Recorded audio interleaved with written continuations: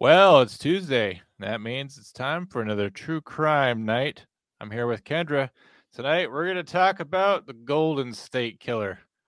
It's not as fun as you think. The growing calls across the nation to defund the police. To end policing as we know it. Off the charts violence in New York City. 11 people shot in just 8 hours on This is Sunday. about the police officers who every single day put on that uniform and they run towards danger when we run away from it.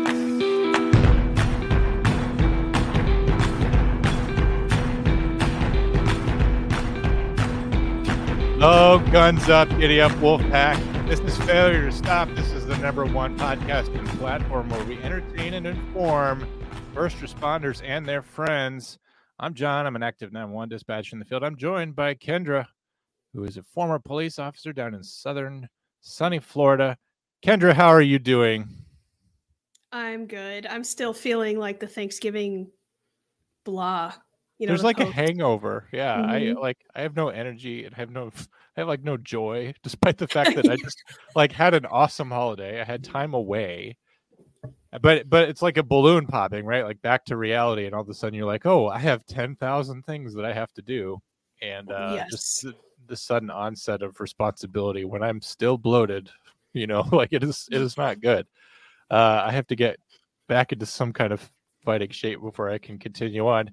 How was your Thanksgiving, though? Did you have a good time? Did you do all those daiquiris and make all of your dinner plans and all that stuff that you like to do? Yes. Did you have anything interesting happen to you? No, I had a very laid back, some would call boring Thanksgiving, which is the way that I like it. So I had a good Thanksgiving. What about you? I went to work, and domestic violence calls always spike right before Thanksgiving. And it's kind of funny because that means you're sitting in jail for like 4 days when that happens. At one point, we had a female call me, and she was concerned about her sister who's a domestic violence victim. And she's like, if he gets out of jail today, they're going to call us, right? And I said, it is Thanksgiving. Like, no, he can't. He doesn't have any bond on his charges. He is not getting out till Monday. And she was still kind of concerned about it. And she goes, yeah, but well, what if he posted or whatever? Like, you don't understand. And I did this like in a really compassionate way. I actually had the time because we weren't terribly busy, but I'm just like, the only person that can spring him from the clink is a judge. And you bet your balls that a judge is not going to come into work until Monday. They're not going to be here today. They're not going to be here tomorrow. They're not coming on a Saturday and Sunday. So he's definitely sitting in jail for 4 days, and that helped her feel better. She got to know that she could enjoy the peace of Thanksgiving without knowing this guy was going to show up. I think that took something off her plate to employ a Thanksgiving. Puns. There was also somebody else who was like, my daughter, lives. She goes to university in a different town, and she lost her driver's license, and she's calling me and she's crying because she can't come home for Thanksgiving. Because she doesn't have a driver's license, she can't drive a car. And I'm just like having to explain, like, well, it'll probably be okay. I don't even think that you necessarily in this state have to have it in your possession. We'll check to see if you have a license to drive. And she can, if there's doubts about that, she could just explain what happened. Almost 1 in 3 police officers are human, and they understand that things happen. So they could just give her a warning or even written warning or something that you're supposed to have that in your possession. But I don't think that she should miss Thanksgiving dinner over it. But she should also just avoid contact with law enforcement. So you do a weird amount of family fixing over Thanksgiving. There's a lot of that stuff going on. No fire calls. Everyone thinks that I must be dealing with people throwing frozen turkeys into filled to the brim vats of boiling oil, but really nothing like that happened. So it was a pretty easy day at work. I left early, came home and watched the Cowboys kick the shit out of the Redskins, and that made me just about as happy as I've ever been. That's all it takes for me. And then we actually had pizza that night, and then on Friday we kind of did more stuff, but we had games and kind of all the family traditional stuff, and it was really laid back and Nice. cabin fever at one point. And we live in a town where there's nowhere to go, so it's like we just drove around for 5 minutes, realizing that the vehicle wasn't warmed up yet, so we just went back home. So that was about it. That's nice. Nothing much to that, and so I don't know. Had some wine, had some booze. It was a good year. That sounds like a nice time. I saw a movie the other night. Well, maybe it was last night. Was it? Yeah, it was last night. Thanksgiving, that horror movie that just came out. Yeah. It was really good. I know you recommended it to me, but I have to be honest with you. I saw all the trailers for it. I thought it just looked atrocious. It is. The tagline being "There will be no leftovers." It's like that's the best. That's it just shows you we finally have made too many Halloween movies, and we're like, well, moving on. You know, what are we scared about in November? Oh, Thanksgiving. The thing is, they should make with the same existential dread and creeping horror of any of the Halloween movies. They should have that, but it's just you going to Thanksgiving dinner and like your family asking what you're doing with your life, you know, and you have nothing to report since last year. It's just raw. It's just raw footage of people just at their Thanksgiving dinners. Yeah, like your liberal aunt and like someone like some little kid sneezing and like the stuffing or something, you know, just a bad time. And then I think Thanksgiving though is what helped me realize I was an adult though, because I can remember going to Thanksgivings in my early 20s. I realized that I was actually like much happier, like not attending these functions. It's like, yeah, I'm on my own. I'm not really a part of my family anymore. I would prefer to do my own thing. I think that's, for me, it was a turning point. So now I'm able to kind of turn back and I can have some limited engagement with my family. Yeah. That's kind of part of the, a lot of people experience that at the holidays, which is why all of us are in a funk, I think, because it's like, oh my God, even if you have a good relationship with your family, sometimes you spend a little too much time with them. You're like, I'll see you at Christmas. Yeah. No, it's amazing. You love them, but then you're like, they leave tomorrow. It feels good. When we were out driving around a little small town, it was one thing I noticed was that there's a small bar here, very, very small, and it was packed to the brim. So I think that's another way people get out of celebrating with their family. They say, I forgot something at the office, and then just go to the little bar downtown.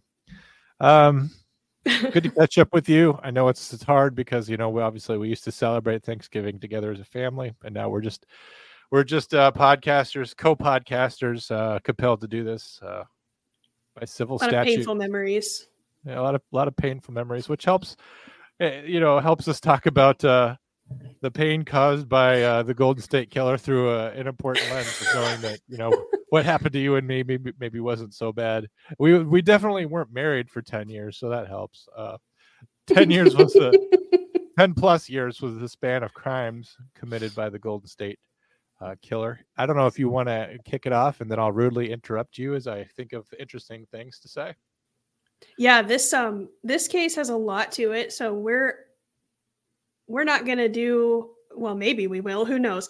I don't think we're going to do a 2-hour episode, and we're not going to do multiple parts. So this is kind of a popular case now that he's been, you know, the case has been resolved recently, but there's a lot of information about it. So if you listen to it and you hear something on another podcast or a documentary and we don't cover it, it's because there's just too freaking much, to be honest with you. So we're just going to go through like a kind of an overview of who he was, his crimes, and his ultimate apprehension. So yeah, case in point, he's accused now of at least 13 murders, 51 rapes, 120 burglaries, and an attempted kidnapping. So we could take a 10,000-foot view of Joseph James DeAngelo, the Golden State Killer, and tell you how he started and how he changed, and some incidents that kind of changed his course and maybe why. But you know, when you watch things or try to take in other resources about this, none of them go into detail, partially because, you know, rape shield laws prevent the disclosure of certain people, and certain people are not willing to talk to the media. So there's a lot of the stuff that has to go on with deal with his victims is all sort of legally confidential. Like, we just don't know. Right. Exactly. Well, Joseph James DeAngelo, he was born in New York. The family moved swiftly to California, where he grew up. His father was an airman. He was an airman. As a part of the Air Force Horror Hall of Fame. Here we are again. He doesn't really talk a lot about his childhood, other than his dad was kind of abusive. I mean, it's the typical combination of things. People that knew him would say that he witnessed his sister get raped by 2 airmen in a warehouse. and that was something that contributed to his later crimes and everything like that. But he doesn't confirm that himself, so who knows? Through his teenage years, he is kind of an oddball. He starts doing that again. He's a voyeur. He's doing weird shit with animals and just the typical progression of these types. A lot of experts say that voyeurism is the first step in these types of people, where it just progresses from peeping Tom to inevitable break-ins and then rapes, sometimes murders, which is basically the path that Joseph took. As he was progressing and getting older, excuse me.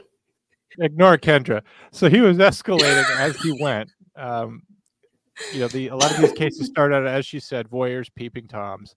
A lot of times they're testing the waters, they're pushing boundaries, they're seeing what they can get away with. They're fulfilling their fantasies of being part of other people's private lives, interfering with them, victimizing them. I think that was definitely the case with the Golden State Killer. But we have to kind of backtrack. We have to realize that part of the reason why he wasn't caught was because he was committing his crimes in the 70s and 80s. It was a time when DNA was not being used yet. Also, he was committing crimes, I believe, in as many as 15 jurisdictions. Mm-hmm. So he's all over the place. These jurisdictions aren't necessarily talking to each other, but what's linking them together is a common MO, modus operandi, how he commits his crimes. So we'll start kind of in the middle of his 3-part spree, because we don't know about the third part really until after he's identified through DNA. So it started in Sacramento. He would come into a house in the middle of the night. Initially started with houses where it was just single females there. Sometimes they had family, but that is to say that there's no male companion there. He would make entry either through an unlocked window, door. Sometimes he would smash a window pane and come inside. Wearing a ski mask, carrying a gun, carrying a knife. In most cases, he would come inside also with a flashlight. He would shine it into the eyes of the victim or victims, wake them up. And as he progressed, and there were men in the household, he actually did this very similar to the way that Zodiac did it when he had his killings at Lake Berryessa. That is to say, he comes across a man and a woman. He has the female tie up the man to neutralize him right away. And then he would neutralize the female by tying her up, binding her, and then re-securing the man. Because, of course, usually the women would not secure the men very tightly so that they would have a fighting chance. And also, like BTK, he would say, I'm just here for money. I'm just here to rob you. And the reason for them doing that psychologically is that there's nothing in your house, there's nothing that you have that you're going to risk spending your life over, right? You're like, I'm not going to stand up and fight this guy because all he wants is money. Like, he'll take what he wants and he'll leave. Unfortunately, that's not what he wants. He would get the male and the female secured. He would separate the female, usually under some kind of pretense, like, I need you to help me find your purse or show me where the goods are at. So he would take her to a separate location. Then he would return to the man, and this was something that was interesting. He would place plates or dishes on their back. Think about it, a large plate, and then maybe a saucer and a glass. And he would tell them, if you move, this is going to tip over, and I'm going to hear it, and I'm going to kill her, and I'm going to come back and kill you. Obviously, the amount of time that it would take them to struggle, knock over the plates, they're not going to get out of their bindings. He's going to have plenty of time to react to that. So he's got kind of an early warning system of any kind of resistance.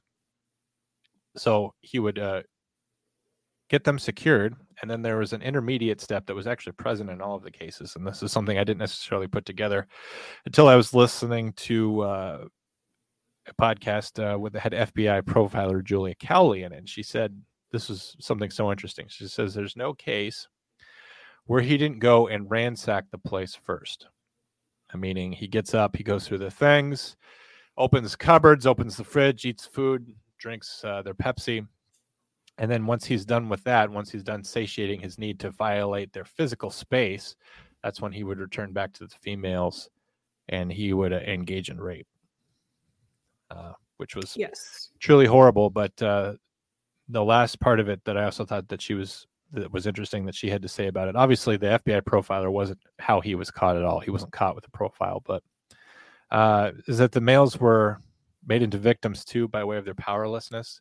I mean, can you imagine being a man and thinking it's your job to protect your wife and to protect your house and to protect your kids in the cases were present, and you have to lay there and not move for fear of aggravating the situation and getting her killed. So that wasn't just to keep them neutralized or whatever. The whole act of making them powerless to stop the rape was all part of it, because, you know, as he would eventually graduate to killing, he could have just killed the male half of the occupants of the house and then raped the female half, but he wanted them alive. He wanted them powerless while that was going on.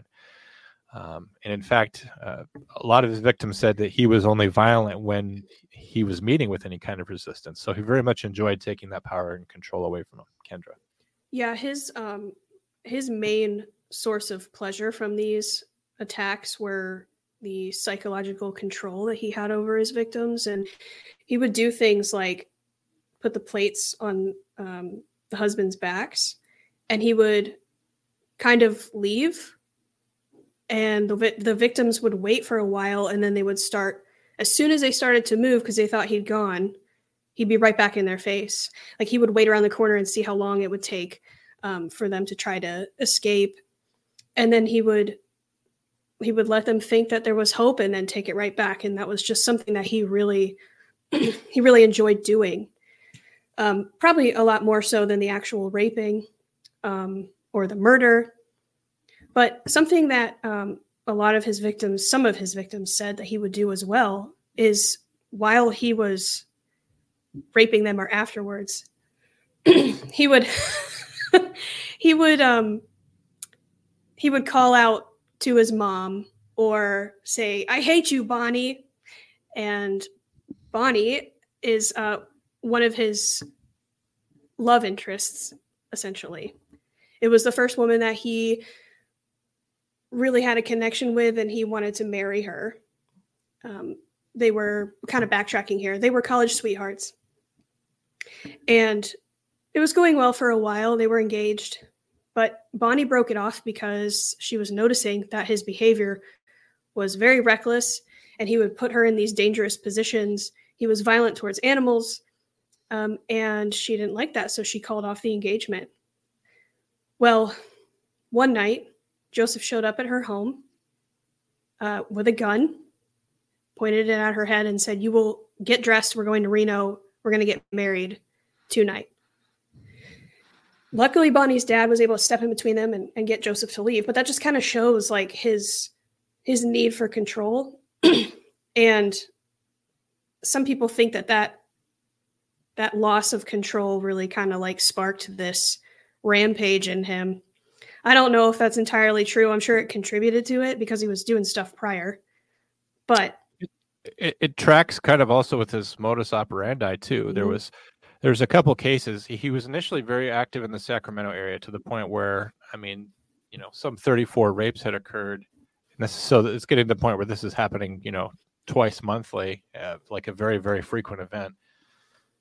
And of course, it was changing the town of Sacramento. But as he made his way south to Stockton and to some other places, particularly Santa Barbara, he had a couple cases down there where he lost control of those incidents.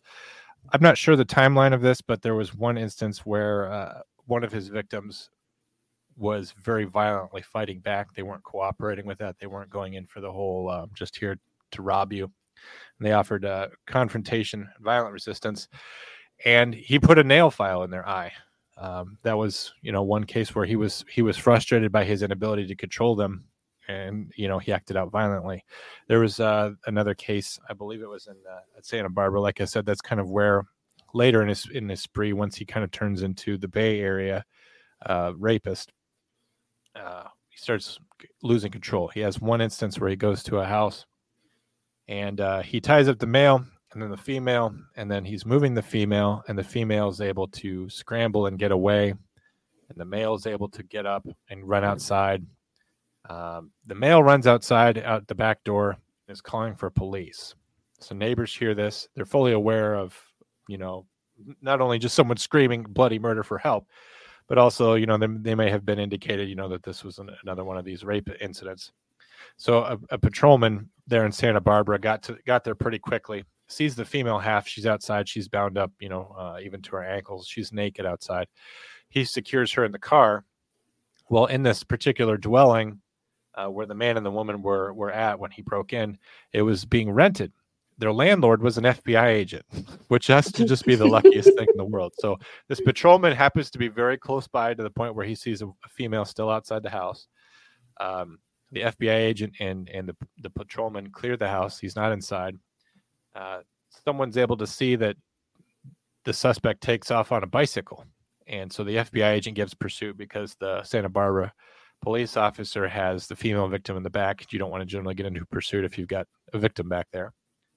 Unfortunately, even though he was on a bicycle and the FBI agent presumably had a car, the killer was able to make his getaway. He ditched his bike, lost his knife, and kind of made his way back through the woods. This was someone who had a very good understanding of the physical layout of neighborhoods. He knew exactly where to go and where to get off sort of the roads and make his way back through neighborhoods. There was even at one point I was researching this, and he would stash things that he needed, whether it was pre-cut lengths of rope or whatever.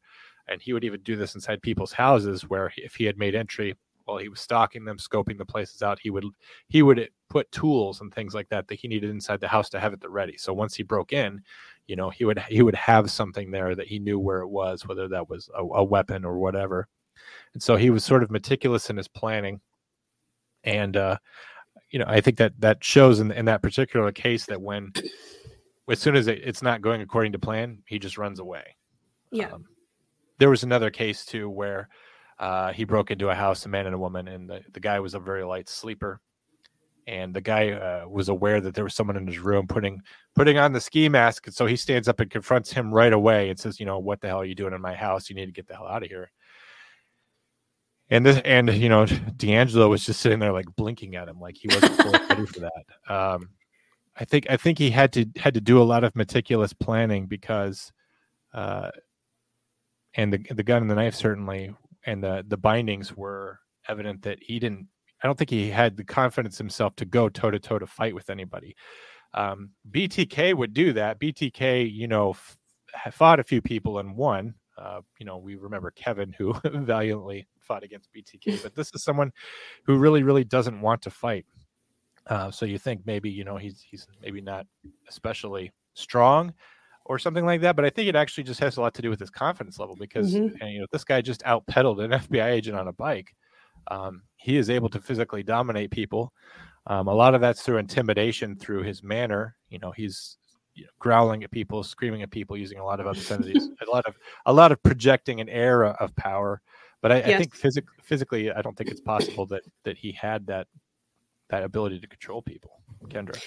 Yeah, one of the big issues with this case was throughout all of the, like you said, 13 murders, 50 plus rapes, 120 plus break-ins. The victims all gave differing descriptions. I'm sure it was difficult because a lot of them, they were being woken up in the middle of the night in their home. He's wearing a ski mask. I mean, you're not going to get a lot of description out of that. He also wore gloves. He was very meticulous, as you said. Part of the reason why I think that is because he was a police officer. He was an active law enforcement officer while he was committing a lot of these crimes. And he knew how to essentially take the tactics he learned and apply them to his crimes, like mapping out neighborhoods, knowing when and when not to fight with somebody. I don't want to give him too much credit and say that he was smart enough to understand, like, to cut his losses. I mean, I'm not sure. I think, like, I agree with you. I think that he had self-confidence issues. One of the descriptions that a lot of his rape victims gave to detectives was that he had a very small penis. And I just think, it's impressive that he only had half a dick and he was committing these crimes. That's a nice callback. Horrifying to anyone who doesn't understand that you're doing a callback to a joke. Yes, I am referencing something else. I'm Just to clarify that. No, but I mean, I don't want to like do the pop psychology Freudian thing, but like, not feeling adequate, below the belt is, they say that's what drove Jack the Ripper to do what he did too. He was obviously a serious sexual sadist and murderer. I think he had bigger and broader issues than the Golden State Killer, but so he's committing a lot of rapes. He's taking a lot of joy and a lot of power. He's stealing things from people. He'll take one of a set of earrings. He'll take gold rings, things like that, but also food, just things from around the house. He really just enjoys the act of pilfering, of just taking, because for him, that's maybe a trophy of his control, or the fact that he was there. Sometimes they would find these things, littered down the street later. I think that he just enjoyed having them, and that he enjoyed the fact that he could take them. It wasn't about material gain for him. So you shouldn't confuse these as being robbery rapes. So he would take the things because that gave him a certain amount of joy, but it was never about material gain. I think that the thing that he stole that probably had the highest dollar value at one point, and I'll get to this, was a firearm, which you would think, being a police officer, being in a possession of a stolen firearm or using that would be a problem, but it was eventually used in a killing. And so, you'd think we don't have DNA technology, but we certainly have certain ballistics things that have gone back, from the 50s, 60s, and 70s that are, fairly robust in terms of their ability to investigate things. But he had one of those, and he took it because he had maybe a fascination with guns. He was certainly proficient with guns, as we would come to find out. After he goes down south, and he has these instances in Santa Barbara, that's when he there's different theories on it, because they say in some sense he might have been sabotaging himself, that he wanted to kill all along, but he wasn't provoked to it. To be moved to that point, you have to have something that pushes you over that line, and maybe self-preservation, stopping himself from being caught, protecting himself from danger was that line. But eventually there was one case where he was raping someone, and someone offered some kind of resistance. And so that's when he started killing. He fired several rounds into a man who was partially bound, attempting to charge him, maybe to scare him off. He shot this person several times. The guy was still up, sort of offering some kind of resistance, until eventually he went down with a bad gunshot wound. And then Golden State Killer, this guy, D'Angelo, shot him in the back of the head. And then he went and shot the female without even raping her. So again, he had this perfect opportunity where he could have raped the female if that was really what it was about, was rape. But, for him, he had committed his first murder that we know of, or at least in this context, he had finally escalated to murder. And then, he murdered her as well. He didn't go through with the rape. Certainly could possibly discuss their aggravation or frustration about losing control, just trying to avoid capture.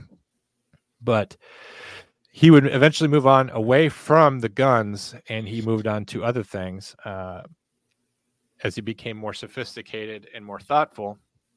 He moved on to bludgeoning, which I thought was interesting, because if you want to kill someone, you don't want the sound of the gunshot. You don't want the attention that draws. It seems to me you could go the BTK route, where strangling is really more your thing. Certainly, if they're already bound up and they're not offering physical resistance, putting a bag over their head, strangling them manually or with ligature, that's a very quiet way to do it. But I don't think it's very satisfying to someone who's as angry as this guy is. So you would also say, well, why not stabbing? Stabbing is very messy. I think as a police officer, he'd probably seen a lot of stabbings. And so he knew that was a good way to just get blood all over you and track it all over the place. And if he's leaving the scene and he's walking through a neighborhood, he's not hopping in a car that's parked outside, that's going to leave a trail of blood. So bludgeoning is also very bloody. But the thing that he was doing that was different in these cases is that he would take the victims, man and woman, eventually, have them lie down in bed, cover them up to sort of, dampen the blowback of the blood. And there was one case in particular where he had a woman and a man lie down in the bed, and he beat them with a piece of wood, like a fireplace log that he found in the backyard. And he just went apeshit on them and beat them to death so badly, that they had to have closed caskets. And so this is someone who, it's very personal. or excuse me, it's not personal, or if it is, it's only in his head because it's about this Bonnie person or whoever he's mad about. But he definitely has just a lot of rage, and he's taking it out. And for him, the only way he can get that catharsis is by victimizing them as much as possible and by being as violent as possible. And he had reached the point where he had sort of perfected his craft. But yeah, you can see the progression if you take a deep dive on all these cases. When he was up in Northern California, he started just doing break-ins. And as we said earlier, he was a voyeur, but he started escalating from the break-ins and then into raping, but he's stuck with, like you were saying, single women, people that he knew he could easily overcome. The first couple of his victims were minors, which is pretty typical of people like this because they're kind of testing the waters of what they can get away with. It's almost like a training field is the way that it was put in a documentary that I watched, which is really gross. Let's go back and talk about the beginnings, though, because I think that's interesting because you mentioned the minor and the attempted kidnapping. Prior to that, yes, there was the whole case of the Vidalia ransacker. This is someone who was breaking in. He would go through the drawers and the female undergarments. And in one case, he even deconstructed a bra, took it apart, pulled out the underwire and the cups and all this. And he was very interested in touching it, playing with it, destroying it. He would take pictures from albums of the victims. I think for him, he did fixate on people. I don't know if he stalked them necessarily beforehand, like BTK did. His thoroughness in his crime certainly suggests that he did do that. But one thing that was interesting when I was listening to this FBI profiler, she says, if you have a case that's unsolved and you're looking at Joseph James DeAngelo for this, one thing that's absolutely critical is the ransacking. If you have almost identical, otherwise rapes, murders, everything else matching his MO, but you don't have that, it's not him. He would break into these houses, like I said, over 120 of them, unless, you're detracting 120 from also the 51 rapes that were also incident to burglaries and the 13 murders, which were also part of that, but it could be 120 total burglaries. He would break in there, ransack the place, and then, he would take these things. It was very interesting the way that this was described, almost in that these were sexual burglaries. I think that's easy to see since considering his fascination with the things that he would ransack and the things that he was involved with. So he's involved in all these sexually themed burglaries that aren't about gaining material wealth or finding, TVs to hawk or anything like that. It's about victimizing and taking control of these women. And so you could see where he goes from all these burglaries to when he starts going into Sacramento and starts raping, that's part of a pattern of escalation. There wasn't a particular incident that happened in the middle, though, between straight burglaries and then rapes, is that there was at one point he had attempted a kidnapping of a 16-year-old girl. I'm not sure exactly how that went down, but the girl's father got involved and he killed the father, stopped him from intervening. At that point, he took off, cut his losses, kind of what you said. He had lost control of that incident. We don't really know what his plans were. If he had successfully abducted that girl, where he would have taken her, how that would have went down or how that would have fit into the grand scheme of things, because he never attempted another kidnapping again, so far as we know. The interesting thing about us knowing about the kidnapping is he's in prison for the murders, but he actually couldn't be charged with any of the rapes prior to 2017, which means all of them. But as part of his plea deal, he had to, allocute to his guilt in these rapes, which was a very good move by the prosecutor, to get closure on those cases and, to get him to be held to account for what he did. I'm not sure what happened in 2017 where the statute changed in California where he couldn't be prosecuted for anything before that, because I'm pretty sure the statute of limitations on rape is a lot longer than 1 year. Yeah, I don't know what I know. For Florida, there's no statute of limitations if the assault or if the rape occurred as a minor. Like if you're a victim and you're under 18 and you're raped, there is no statute of limitations. But there is one if you're an adult. I don't remember it off the top of my head. I want to say it's under 10 years, I believe. Don't quote me on that. But yeah, I'm not really sure. I don't know what the actual switch was in 2017.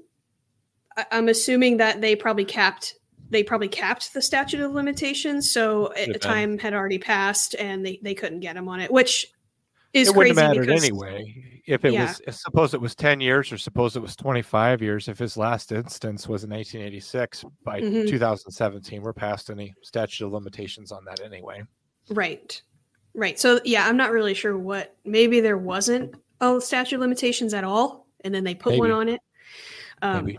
I can imagine a big state like California would just have to at a certain point. Otherwise, they'll never get anything done. They'll be litigating. Everything will be pending litigation because they just have a backlog of so many cases. That's the thing about statute of limitations. It's not about like setting some kind of pressuring limit or deadline on law enforcement. Like, hey, you really need to get this done in 10 years. It has to do with just practically managing the criminal justice system. That at some point we have to say, we can't adjudicate this because. And it's unfortunate because this case actually brings to light like how much you can do with DNA, which is something that we're going to get into about how he got caught shortly. Certainly, it's a crime where DNA is almost always going to be involved, especially back in the day when we weren't using protection like we were before the AIDS scare. And it's too bad because there's probably a lot of rape cases that we could successfully prosecute now with DNA, but the statute of limitations is there. So he had committed these rapes, committed these murders. He was doing it less and less frequently. His last instance was in 1986 when the first case was successfully tried and won based on DNA. A lot of people think that he was actually watching that and decided like, well, I have left my DNA all over California, basically for the last 12 years, and this is going to catch up with me at some point, but he made a mistake. And that mistake was he thought that his DNA would be like a fingerprint. Obviously, you can only identify someone through fingerprints if you have their fingerprint on file and you have the person, you actually have the fingers attached to that print. You can do a one-to-one comparison. Yeah. DNA doesn't work like that. This is a guy that has until after he was arrested and charged with all this, he had a wife and he had 3 children. Well, what's interesting about this, and this is kind of where we'll get into the politics of this, because this has caused this whole case and DNA has caused a rapid shift and a huge shift in the way that we investigate crime. When they announced that it was Joseph James DeAngelo, there was one of the speakers who got up was a brother of one of the victims, and he basically shamed California as a whole, and he shamed California certain lawmakers for restricting development of a California DNA database, which would have been similar to the United States' combined DNA index system, or CODIS. He wanted California to maintain a database of the DNA of certain persons, whether they were arrested for felonies or convicted of felonies. And it was amazing because back when all of this was happening with the rise of DNA as a private industry, there was tons of certainty that they were going to catch this guy based on this. And the reason for that is, so when someone uses 23andMe or Ancestry.com and goes into a bigger database than what CODIS is, it's a more sophisticated database. They use more points of comparison. CODIS is about all identifying people. When you use Ancestry.com, when you use 23andMe, it has more to do with who are your family members, right? So it's more, you're casting a wider net saying, who are the people you're related to? Who are the people that you have things in common with? Who are the people that you have a certain amount of repeating nucleotides that say, hey, you probably share a common ancestry? When I was investigating this or watching documentaries, if that counts as investigation, I find that, every person today has about 175 third cousins that you just don't know about, you're not friends with, but they're your family nonetheless. And so if one of these 175 people who are near you or around you or in this country somewhere, if one of them commits a crime or they do this 23andMe, Ancestry.com database, their DNA goes into that, all of a sudden there's some kind of record keeping system that knows they're related to you because they have put in all their biographical data saying this is who I am, these are who my parents are. And so you could take a look at that and you could say, well, you have some DNA in common with a third cousin who we found his semen at a rape scene. Now it's a matter of time, right? Now we just have to go down to the Register of Deeds and see who your parents are married to, and who their brothers and sisters are married to, and who their children are, and who their parents are, or whatever. And it's almost like we create a little forensic family tree, and that's actually how they ended up catching this guy, Kendra.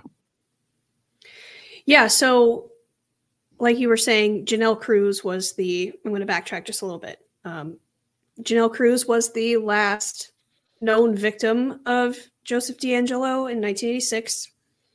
And he was quiet, I think, about 5 years prior to that. He got fired from his law enforcement job in 1979. He was a law enforcement officer with two different agencies between the years of 73 and 79. He was fired for shoplifting.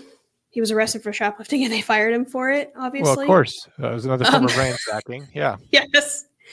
And during the year of between 1979 and 1980, he kind of like really ramped up, I guess, with his intensity. And then he just kind of dropped off the face of the earth for 5 years. And the theory is, like you said, he probably saw the writing on the wall because DNA was becoming a thing and he didn't want to get caught.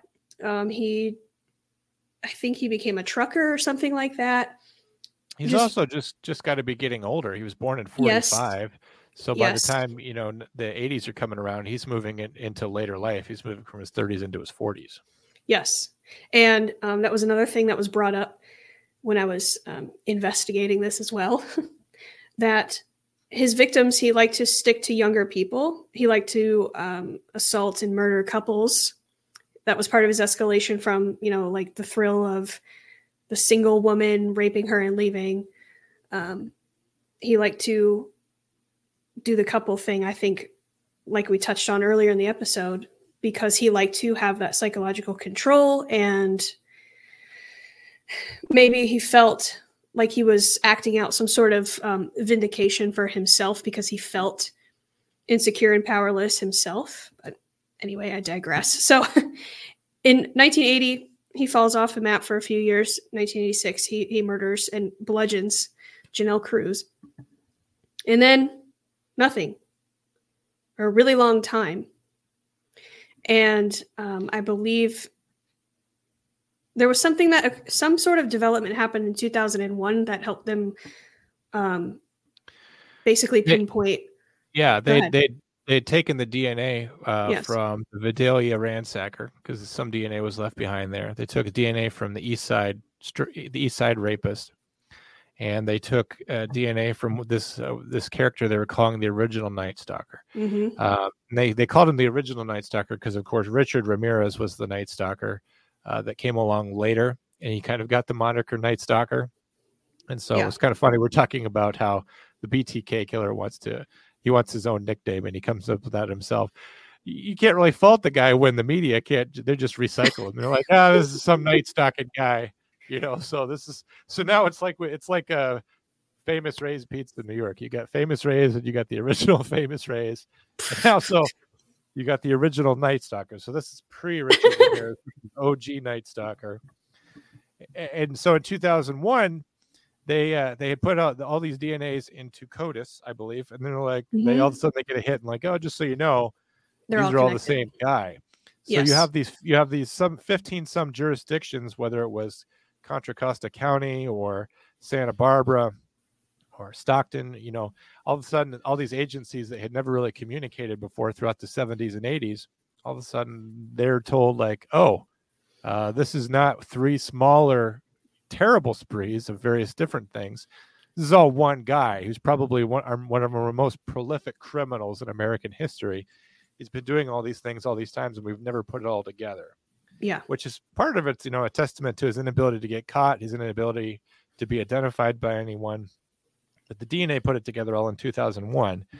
And Yes. he was known by all of these and several other nicknames until a woman named Michelle McNamara, who was kind of an armchair sleuth, started writing a book about it and getting a lot of information together.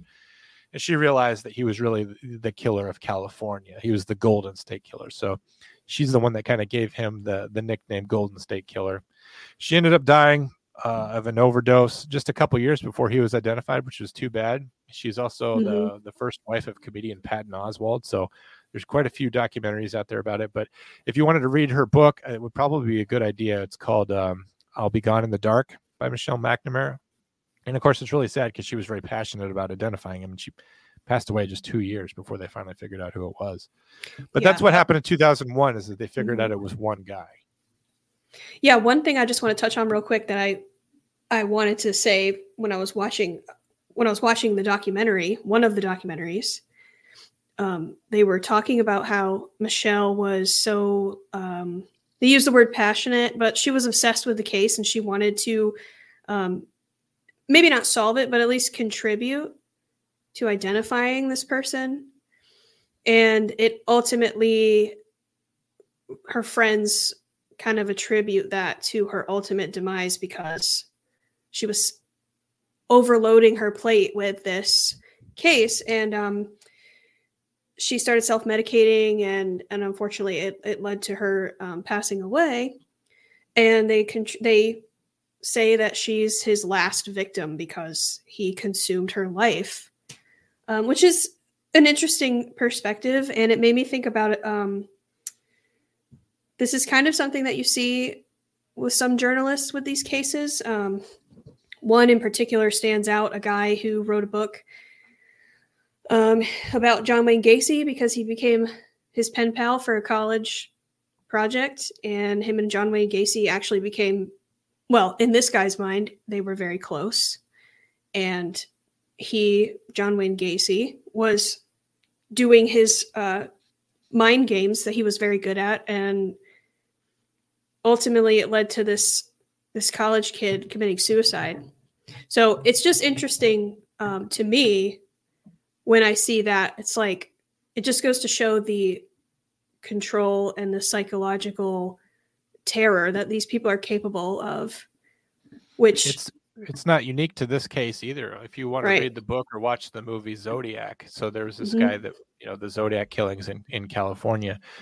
You watch the movie and you think that you're watching, an investigative story about trying to identify this bizarre killer and his ciphers and all that. But what you're actually watching is a movie about three people whose lives are ultimately destroyed by the Zodiac. You have Robert Graysmith, the author of the books, whose family falls apart because he absolutely cannot let the case go.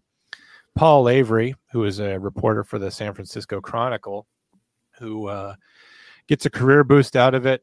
He seems to be trying to help solve the case while also increasing his circulation. It kind of leads to him having an opinion of himself that, and combined with his alcoholism, isn't good for his career. It ultimately destroys his career and his life.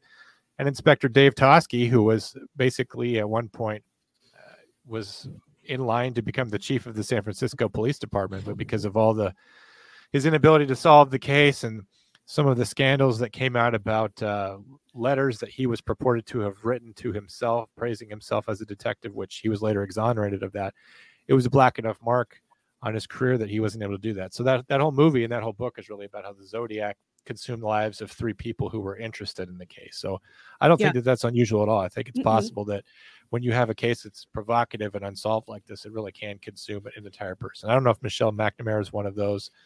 I know that, overdosing on Adderall and fentanyl, and they did mention she had a heart defect, but she was only 46, and she had written a whole book about it, which is not easy, but I could see why they would say that was something that consumed her as well. Yeah, it's very sad. I just wanted to make a note of that because I thought it was something that stood out to me when I was watching the documentary. But like you said, a few short years later, they would use this genealogy, like the Ancestry.com and things like that, to catch and identify Joseph DeAngelo.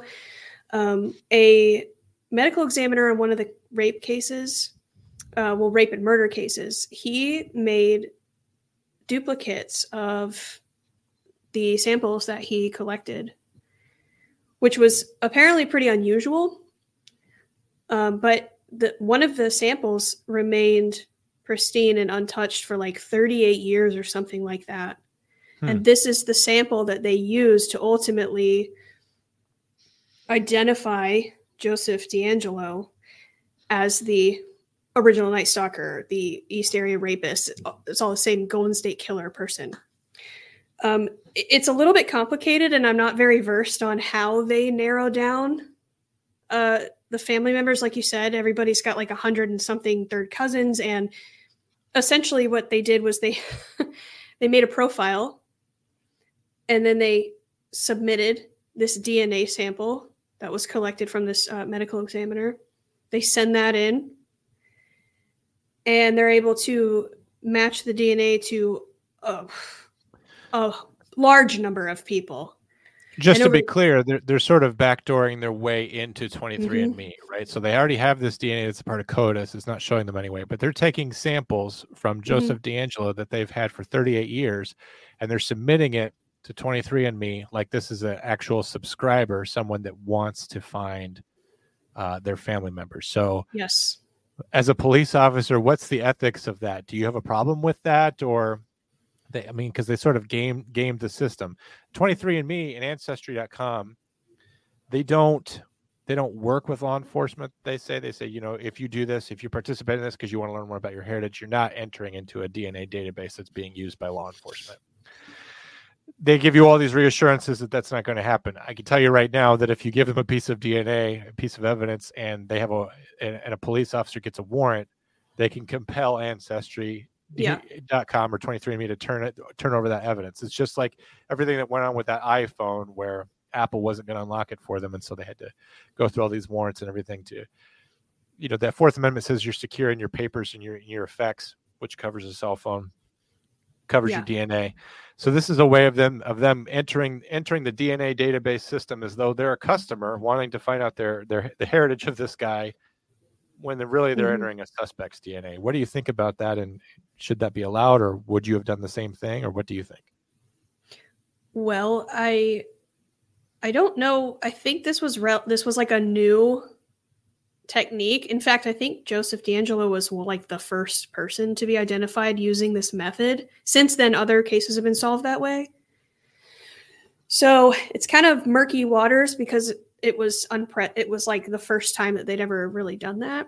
I would say because the DNA was already in their possession as evidence, the worst thing that they did, if you're looking at it from an ethics point of view, is they lied about who they were to get this information. They said they presented themselves as an individual that they weren't. I think if they illegally obtained the DNA and did it that way, that would be a problem. That would be the issue that I would have. And I think it's just because there's no real rules about it at this point. So there's nothing to tell them that they can't do it. Yeah. I think it's a little murky, but. Well, the other thing is, these company policies saying, we're not a law enforcement database. We're not going to, we don't cooperate actively. These are just company policies. If they want to void their own policy, I mean, it would maybe make them liable for a lawsuit, violating agreed upon terms of use or something. But, how is that going to come out? Well, it's going to come out because someone's been identified criminally and they're going to be charged with something. And all of a sudden, someone like Joseph DeAngelo all of a sudden has something way, way worse to worry about, their rapes and their murders than rather than any civil lawsuit. And of course, now it's evolved a little bit to say, I was watching, again, some of these documentaries to say, the policy from when it started to what it is now has changed a little bit, saying, will you, if we believe that it has to do with a rape or a homicide or some other serious crime, that they'll cooperate with law enforcement, kind of like how I don't need to get a warrant to track your cell phone. Like they'll cooperate with us under certain circumstances. They don't compel a warrant in every case. But submitting a sample like it's a customer is ingenious, and it's also, I don't know, it's like you said, they already had the evidence in their possession. So all we're checking to see is if you have that. I don't. What I'd be curious to know is like, what was the exact chain? Was it did any of his 3 kids, participate in 23andMe or Ancestry.com, or was it his family, or do you know? I know any of those details? it kind of blows my mind the way they did it. So I've watched it and listened to it a couple of times. So I believe how they did it was that when they submitted the DNA, the way that these genealogists work essentially is they take your DNA sample and they try to match it up to anyone else that's in the database, and partial DNA hits give them clues as to who you're related to and all this stuff. And they can even track certain traits like eye color, things like that. I mean, it's pretty cool actually. But they try to stick to the mother side because of the mitochondrial DNA and all that good stuff. And through that's how they realize that you are related to this person, this person, this person, and this person. DeAngelo's DNA, they had 6 people that they suspected. Right, but you can eliminate certain suspects. Like, was this person living in California at this time? Does this person, do we know anything about their vital statistics? Do they resemble this person? Can we account for them? Do they have an alibi? Things like that. And at that point, it's just basic police work. And those are the things that they basically boiled it down to when they had these 6 people. And then through process of elimination, I think the final thing that they checked that led them to believe it was DeAngelo was eye color. And also the location. Like you said, he was in California, obviously, for all those years. And they realized, okay, we've got our guy. They essentially followed him around, surveilled him, waited for him to dispose of some sort of DNA sample of his own. They swabbed his car door when he went inside Hobby Lobby, of all things. I think he also blew his nose and threw a tissue away or something like that, and they collected it. That, yeah, yes. But I like the Hobby Lobby story because, what kind of hobbies does the Golden State Killer like, right? Like, he likes stealing and raping and murdering. Hobby Lobby doesn't have a kit for those sorts of things. So, what are his side interests? Does he build model airplanes, macrame? Macrame. I was going to say macrame. Yeah. Quilting, decorative floral arrangements, or was it just something that you just really need that you can't get anywhere else? Did he just need 100 popsicle sticks for something? What the heck was going on that he was? I think it was towards the beginning of the year, so maybe he was hitting there after the holiday sale. Oh, he's just good. He's just good with money, obviously. After Christmas, all the deals are in effect. They're trying to empty all the Christmas stuff out of the store. Right, exactly. And being a pensioner, I guess, and not making a whole lot of money off of his career as the Golden State Killer, I bet when he was like, man, I can't believe I have to get discount Christmas decorations. If I had only stolen heaps of money out of all those burglaries I ever did, 120 times I could have stolen. I know. Vast amounts of cash and money. But now I have to get discount Christmas decorations like some loser BTK slob, He was an absolute loser anyway, but I'm laughing at him walking through Hobby Lobby because he was also described as a moody curmudgeon, and his neighbors didn't like him. So I'm just imagining him trying to be like Holly Jolly, and he's like yelling humbug, at people. Yeah, yes. He was also described as someone who was known to kind of fly off the handle if inconvenienced or out of control. That sounds like him. To be honest, I could completely believe that. Yes, he was a strange guy, and his coworkers at both police departments described him as not knowing what personal space was. He took everything way too serious. He was not one of the guys. You know what I mean? He was weird. Yeah. Well, what's interesting too about him trying to fit into society is I see here he was married in 1973. So before all this began, he was married. So, maybe his law enforcement career covered for him being out in the middle of the night and raping people all the time. Mm-hmm. But he was married to the same woman from 1973 to 2019. Obviously, she divorced him after he was arrested and identified as the Golden State Killer, which she's got to be a victim too, to think about how painfully embarrassed she must be. And not only that, but if this guy is what we think he is, there's no way that she enjoyed being married to him for those 50 years. I mean, that had to be just terrible hell for her as well. They were separated for a long time. I think they legally separated in 91 and they just never divorced. Another thing that I forgot to mention that he would do, I know we said we're kind of jumping all over the place, but I don't want to forget this. I know I said he fell off the map until he was apprehended, but in the 90s he would call previous victims and tell them that he was going to come kill them and stuff and taunt them and he would call up people. He would call up victims that he had known. There was one victim in particular, victim 24, and it kind of makes me wonder. You said before that he was always mumbling, and he mumbled once something about how he was angry with Bonnie. I wonder if he truly did fixate on these people. And at first when he was starting the rapes, he was living out his rage against Bonnie or others, and then later he would have a victim that he would remember particularly and then contact them and call them. There's one phone call that's easy for you to find if you listen to it, but he's calling up and he's being a creep. And I'm not trying to make light of it because it's truly terrifying, but he goes, I'm going to kill you. I'm going to kill you, bitch, you fucking whore. I'm going to kill you. You're laughing. I don't know why. I don't think that you would like to get a phone call like this, particularly from someone who had raped you, Kendra. That's awful. Do you know why I'm laughing, John? Probably because I'm not good at like impersonating the Golden State Killer. Because I'm hearing you say those words and it's funny coming from you. Because I would never be that way. Right. It's just because like my idea of like if I'm mad about something, like I'm just gonna go home and cry and read a good book and drink a whole big glass of whole milk and then go to sleep at 8. Hearing what I'm gonna do. Hearing you say "you fucking whore" made me laugh a lot. So yeah, that's why I was laughing. I'm not laughing at the victims. I don't normally talk that way. That's for sure. Well, D'Angelo was, like we were saying, he was that tissue and I'm sure the Hobby Lobby incident helped too, John.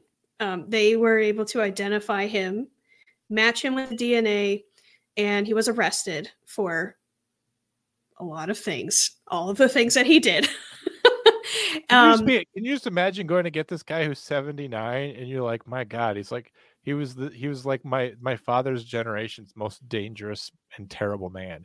And now it's just this doddering old nothing, reduced to this fat old drooling waste of a nothing guy. You know what? No, I resent that because that was something that I wanted to talk about because he's a big dumb idiot and he's a loser. And he immediately upon entering into the courtroom or any sort of accountability, he has to put on this act of like, I'm just an old man. What? I can't hear you. He's even got like the face, like the I don't know. Not making fun of old people. I'm making fun of him. A little bit of both, yeah. And he dumb. One of the things that was said was that the week before he was arrested, he was very active. He was he would ride his motorcycle. He was walking around just fine, just a normal person. And then his first appearance in court, he's in a wheelchair and he's like, "Oh yes, sir," to the judge. And it's really gross because they also have footage of him in his jail cell, like climbing up on the walls and like doing like he's clearly putting on an act to get some sort of sympathy. And that really grosses me out because some of the things that you read it to me earlier before we started filming, a letter that he'd written about I'm happy to read that if you want. I mean, please. He also has, I wanted to mention this too. And I wanted to run this past you as a law enforcement officer. This hasn't been confirmed, so like we're gonna go into some speculation territory here. If you'll go with me, yay! That's my favorite. There was a letter that got posted to the Sacramento Bee, which is a newspaper in Sacramento. Be Master. Yes, that's also a deep reference. Anyway, there was a poem sent to the Sacramento Bee, and it was a terrible fucking poem. Aren't they always? Apparently they are. So that's what I'm getting at. So with the Okay. BTK's terrible poem, do you think that we could possibly, and I'm not one for creating extra legislation where we shouldn't, but I'm okay with it creating it where we should. Teachers, as mandatory reporters, if you're an English teacher and you got a student who's giving you just fucking awful poems, I don't care if they're creepy or anything, they're just terrible. Should that student go on to a serial killer watch list? Like how we have a terrorist watch list now, you know how like the Homeland Security maintains a database of people who are just under surveillance or suspected of things. Would you like to, as a police officer, run someone's driver's license and then you get a hit from the state of Florida? You're like, just so you know, this person submitted a terrible poem in 6th grade. You should use caution. That sounds very silly. I think that me as Kendra, yeah, that would be great, right? That would negate a lot of crime and help people have a crystal ball into these types of folks. I worry though, because I may have written a bad poem in the past, because we had a poetry unit in class and I didn't want to do it, but I didn't want a 0. So I was forced to in some ways I violated my own 5th Amendment. I created, I basically put evidence out there that was incriminating. I was compelled to do this by the state.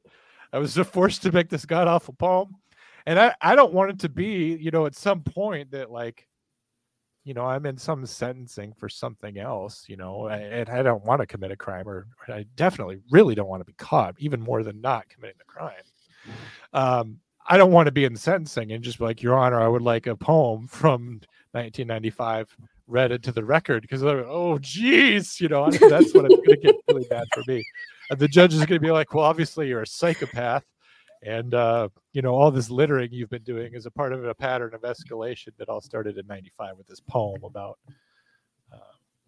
how turtles are unfair or something. I don't know, and it's just okay. I don't want that to be used against me. So well, just to me, this is almost a big of a philosophical question of the DNA thing. Like, how do you balance your individual rights to privacy with the compelling interest that the government and the people have of apprehending criminals? So it's like, I don't want my sister putting essentially our genes into this database, even though it could be used to find some third cousin of mine who is raping people all over the earth. I also don't want to have some poem that I was forced to make when I was in 5th grade being used to suggest that I'm some sort of horrible monster. Both issues very murky. They're basically the same thing. They're morally just as weighty. Either one is the other. So to your point, really confounding. Yeah. To your point, just to clarify, teachers are mandatory reporters. And I know we're making light, but in all seriousness, it's very difficult for the process of, hey, this kid is making disturbing content, to let's get them some help. That's a very long process. Yeah, that's something that actually that was an issue in a case in Michigan not that long ago. Go ahead.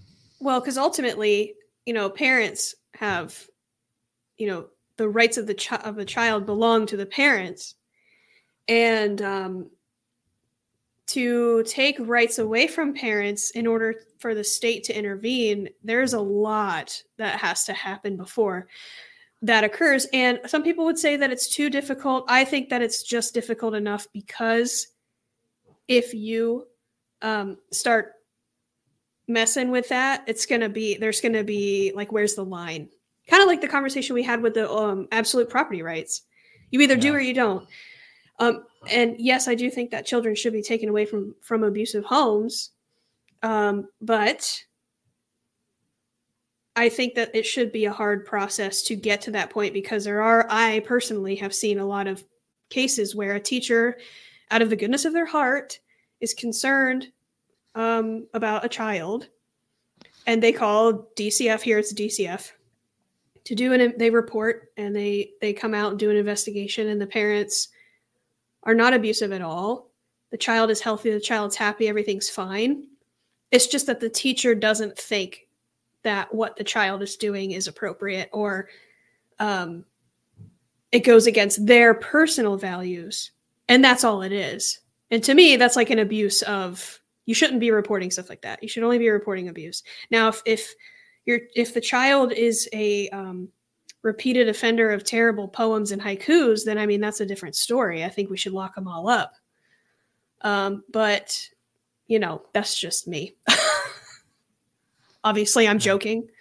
I get you. I mean, but it's difficult with mandatory reporters, but I think the case I was mentioning was the one in Oxford where, you know, this kid had been making all these statements and drawing all these things, and then the guidance counselor was getting the parents involved, and the parents handled it so badly that they ended up getting charges as well, which I don't think that case is over with. But I'm obviously just joking about the poetry. It's just to me, it's just incredible that these guys fancy themselves as poets.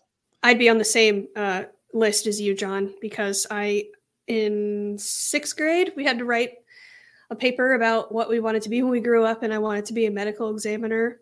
I wanted to be a medical examiner for most of my childhood and up until I graduated high school.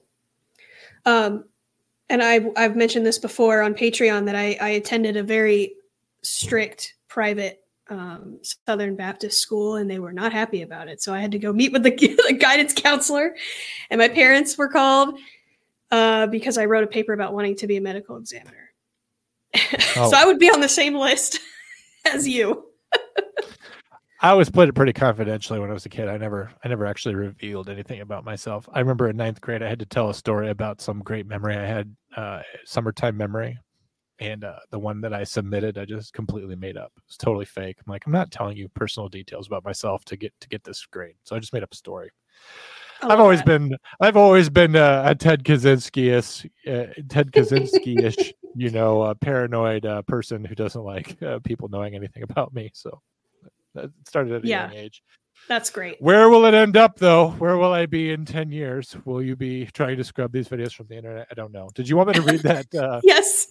His thing. So please. This is sincere. Try not to laugh. Okay. So at one point during this investigation, he had dropped, or they found 3 documents they believed to have been in possession of the Golden State Killer. 3 things that he lost somewhere along the way. The first one was a regular essay or treatise on the life and activities of General George Armstrong Custer, formerly of the 7th Cavalry United States Army, who lost his life at the Battle of Little Bighorn. Not much there to make any kind of identification of him out of. There was also a map that people make different things out of this map. A lot of people say that it's intricate and detailed, and other people say that it's sort of crude. I think it's, if you look at the map online, or if you come across it when you're doing your own Golden State Killer, research, or if you watch a documentary, to me, it looks like he had seen a detailed map at one point, and he'd seen certain details that you find on a map, whether that's, a house isn't just a square, a house is actually depicted as the shape of the house, or contour lines showing how the elevation changes from where the road is to where a lake is, locations of trees, road dividers, other things like this. So it's a complicated map in that it's not a map that you would use to just show someone where to go. But I don't really think it's a good map in terms of like being able to plan a community from it. So I think at some point he had seen a complicated map, and he wanted to create a fantasy map of where he would go to his own personal rape land, and he would have places that he could go and run around and houses he could hit. And I think for him it was just a pastime, that he made this map, and something for him to enjoy. But on the back of that, by the way, it had many sinister things, and it said the word punishment across it, which of course is very it's a very scourging word. Of all words, not a great word to find on the back of a serial rapist map.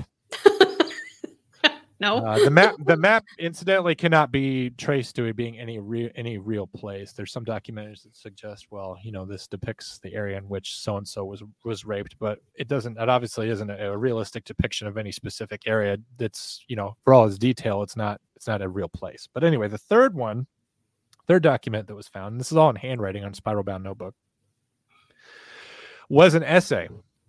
I'm guessing that he was compelled to write, possibly about what a certain word makes him think, or if he had to write about a certain word, or in this case, it's a feeling. But I'll just go ahead and read it. And as I said, this is sincere to him. I think it opens the door a little bit to a narcissist's self-pity and not someone who feels any empathy. The words I'm about to read are from a man who would rape many women in the company of men who were held powerless. He would rape women while their children lay next to them in their beds. So we'll laugh a little bit, but we'll also remember what a deranged asshole this guy is. Quote, "Bad is the word that reminds me of 6th grade. I hated that year. I wish I had known what was going to be going on during my 6th grade year, the last and worst year of elementary. Mad is the word that remains in my head about my dreadful year as a 6th grader. My madness was one that was caused by disappointments that hurt me very much. Disappointments from my teacher, such as a field trip that was planned and then canceled." By the way, he misspells several words here. "My 6th grade teacher gave me a lot of disappointments, which made me very mad and made me build a state of hatred in my heart. No one ever let me down that hard before, and I never hated anyone as much as I did him. Disappointment wasn't the only reason that made me mad in my 6th grade class. Another was getting in trouble at school, especially talking. That's what really bugged me, was writing sentences. Those awful sentences that my teacher made me write. Hours and hours I'd sit and write 50, 100, 150 sentences a day. At night, I write those dreadful paragraphs, which embarrassed me, and more important, it made me ashamed of myself, which in turn, deep down inside made me realize that writing sentence wasn't fair. It wasn't fair to make me suffer like that. It just wasn't fair to make me sit and write until my bones ached, until my hand felt every horrid pain it ever had. And as I wrote, I got madder and madder until I cried. I cried because I was ashamed. I cried because I was disgusted. I cried because I was mad. I cried for myself, a kid who kept on having to write those damn sentences. My angriness from 6th grade will scar my memory for life, and I will be ashamed of my 6th grade year forever." Holy fuck, people. Can you believe that this is something that this guy is mad about? He's mad that he had to do schoolwork in 6th grade and that field trips were planned and then canceled. You know, I can tell you this. I remember probably the first time ever being blind with rage was about 1996 for me. That's when I was 6th grade. I remember once being so mad at my family, I thought I was going to jump out my 2nd-story window and run away. Like, that's the kind of insane hormonal reactions you have when you're that age. You get really mad. And part of it is because your brain and everything in your body is this soup of brand new chemicals that you don't know how to handle. Yeah. But as an adult, I don't look back on those days in 1996 when I was in 6th grade and think, you know, I really was justified. I really was wronged. How dare they make me write sentences? How dare they make me do other things? How dare my mother have me do the dishes? How dare I be forced to do these things? You really have to be a truly stunted person. You have to be in a mental and emotional arrested development where you just never move on from the bullshit drama queen overwrought stuff that happens to you when you're a boy and you're in 6th grade. You know, for girls, I know that it happens at a younger age. For boys, for me, that's just when I would all of a sudden was dealing with very, very strong emotions. But I grew up, and to think about this guy going on to victimize so many people, and it's so many more than just 51 rapes, as we said. It's all the families of all those people raped. It's all the families of those 13 murdered.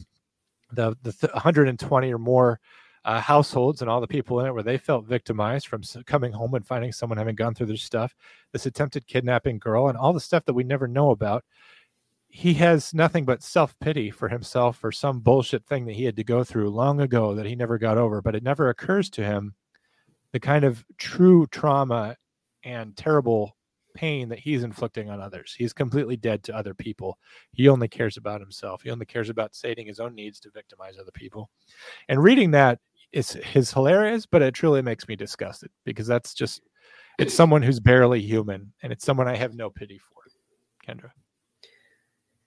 Yeah, I think you summed it up pretty well. He clearly is the only word that I can think of is a loser. Like, he's just a loser who never Petulant loser.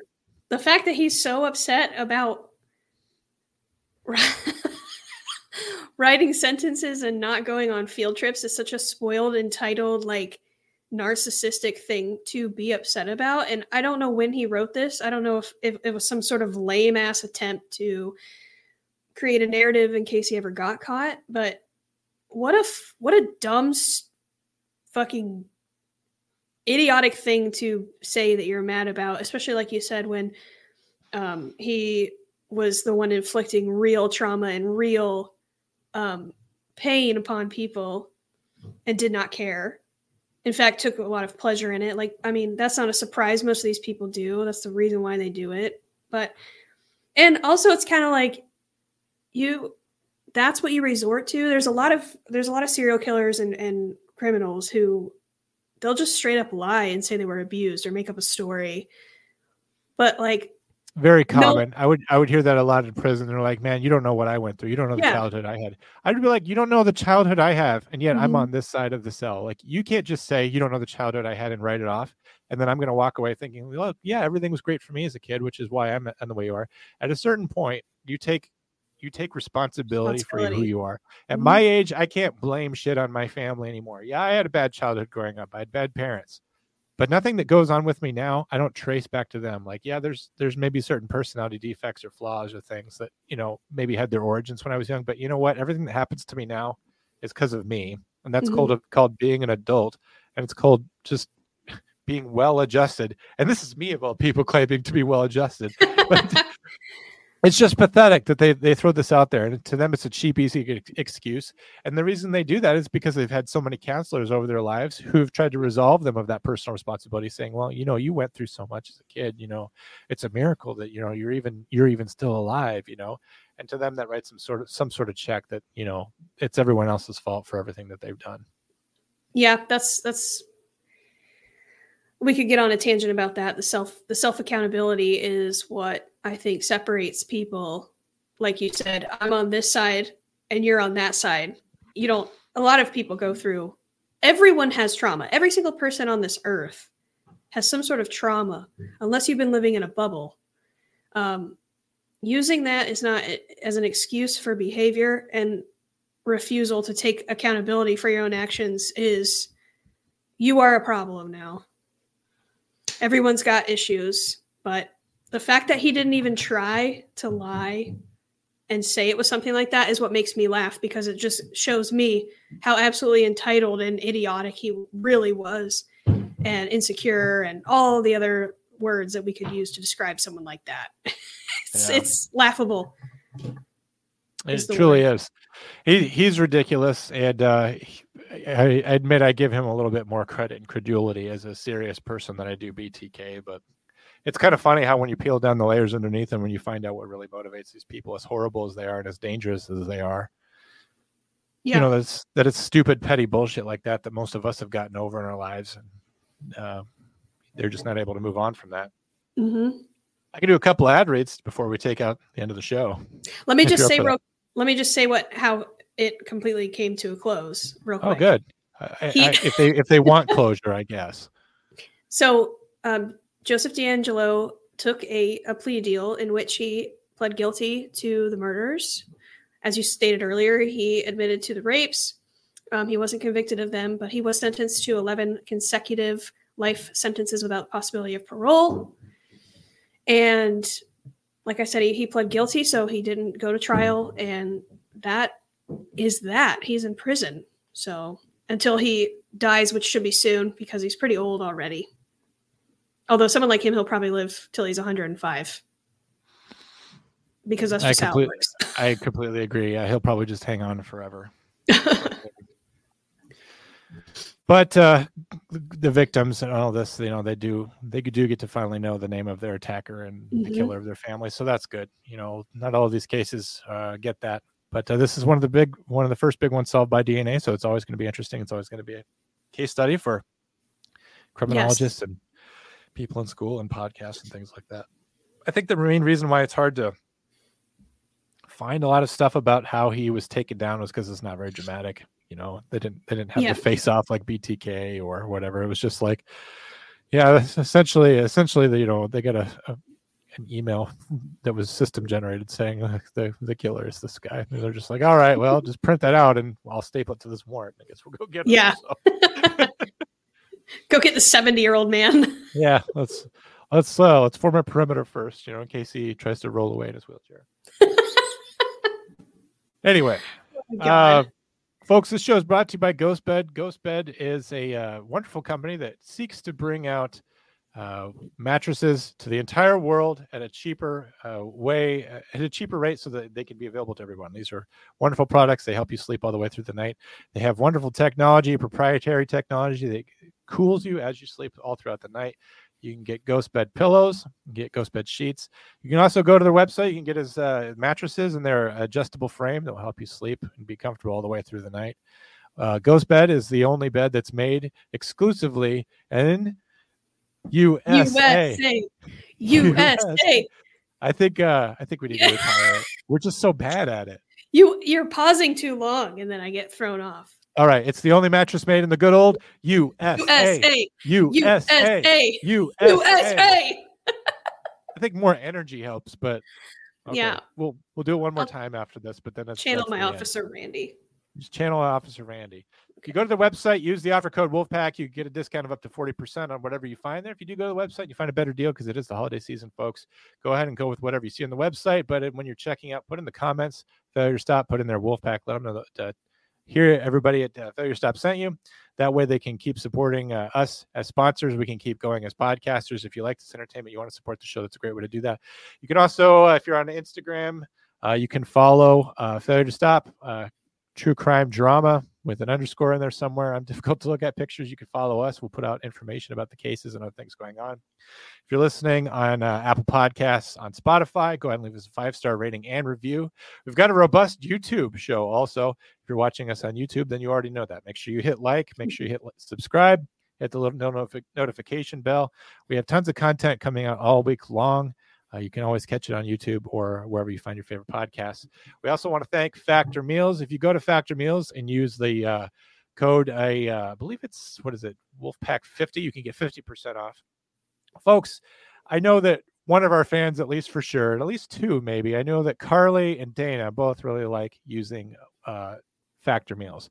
They have meals delivered right to their house, a little reverse trick or treat where they have nutritious meals brought right to them. They don't have to go out into the insane city and put up with people acting almost as psychotic as Joseph James D'Angelo when you go to the local grocery store, standing there thinking about how their favorite butter is out of stock and what are they going to do now. Is for hours they stand at the butter. These are true stories from the grocery store. And you'd think people would just go to the store and buy the same damn thing every week. But no, they all have to sit there and think about it while I stand there and wait.